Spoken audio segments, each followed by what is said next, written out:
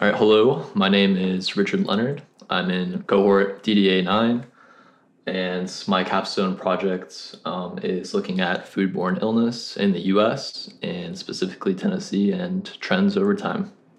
Huh, interesting. That sounds like a really important project. And I'm sure you've got a lot of data to work with here to try to make sense of all this. So we'll talk about that in just a moment. But first, what were you doing before NSS? How did you decide to make a change? It's a pretty long journey, honestly. I was in med school at Meharry Medical College here in Nashville. Right before I started NSS, I basically just realized, med school wasn't really for me, or being a provider wasn't necessarily for me. Healthcare has always been an interest of mine, and I did quite a bit of research in undergrad, immunology research with live animals and that kind of thing. Though that really interests me, and the public health aspect of healthcare also interests me, but I don't think that I'm really interested in being a provider myself, mostly due to there being a lot of limitations on the care you can provide, whether that being physical or, for adolescent care, it could be, the parents that get in the way, or, even the hospital facilities themselves can also influence the care as well.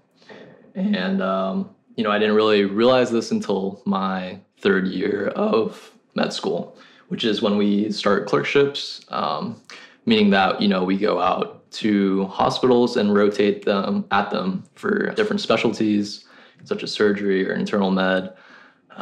And we work really closely with the preceptors and the residents, providing direct care to patients. And I think that's, very close to what it's like to be an actual doctor. Much less so the first 2 years, where it's basically learning all the anatomy and all the bookwork and that kind of thing. Well, you can at least still use some of these new skills from there in future things. I mean, it's all the stuff can compound and later on. So you decide to make a change. Here you are. You stick with it 3 months later, and now you've got a really cool project. This foodborne illness. Like, tell me about this. What were your findings? How did you collect the data, and how did you use it? I think that, foodborne illness is something that we don't really think about a lot nowadays, just because of, COVID and all of that. It sort of was thrown to the side a little bit, I feel like.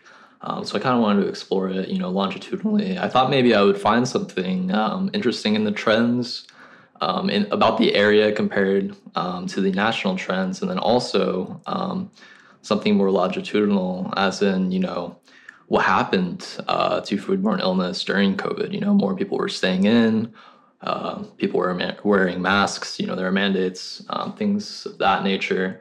And so kind of, started off doing an exploratory analysis.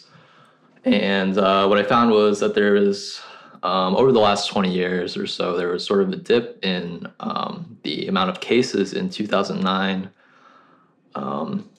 which, that pertains to H1N1, the swine flu.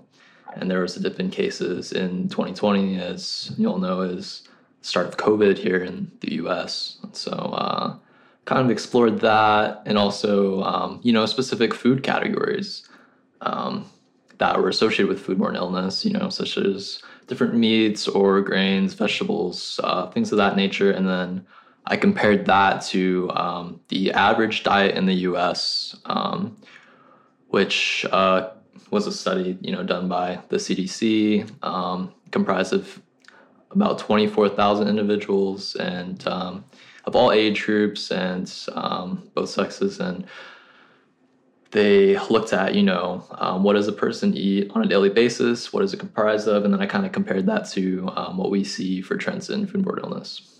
Wow. What did you enjoy the most from looking at all this data, making sense of the data? Did you find anything that surprised you through this experience?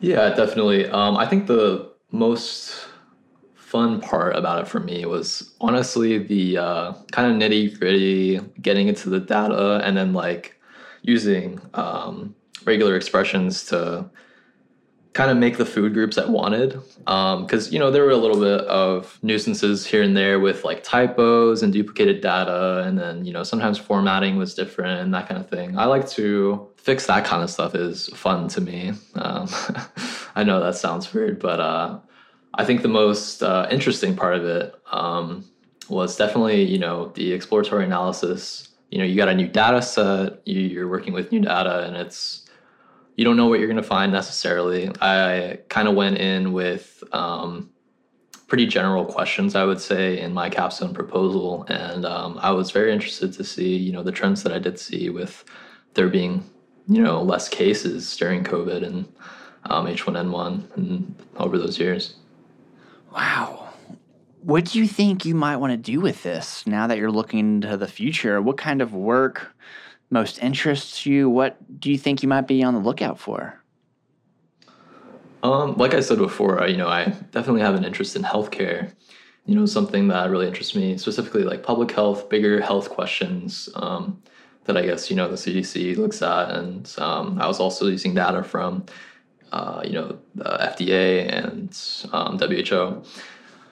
But yeah, definitely want to work probably in healthcare of some sorts. I know that my resume is also better geared towards that because of med school as well. And I think I'd be more attracted to those employers as well. Definitely. And we've got a lot of partner organizations that work with NSS that could fit that.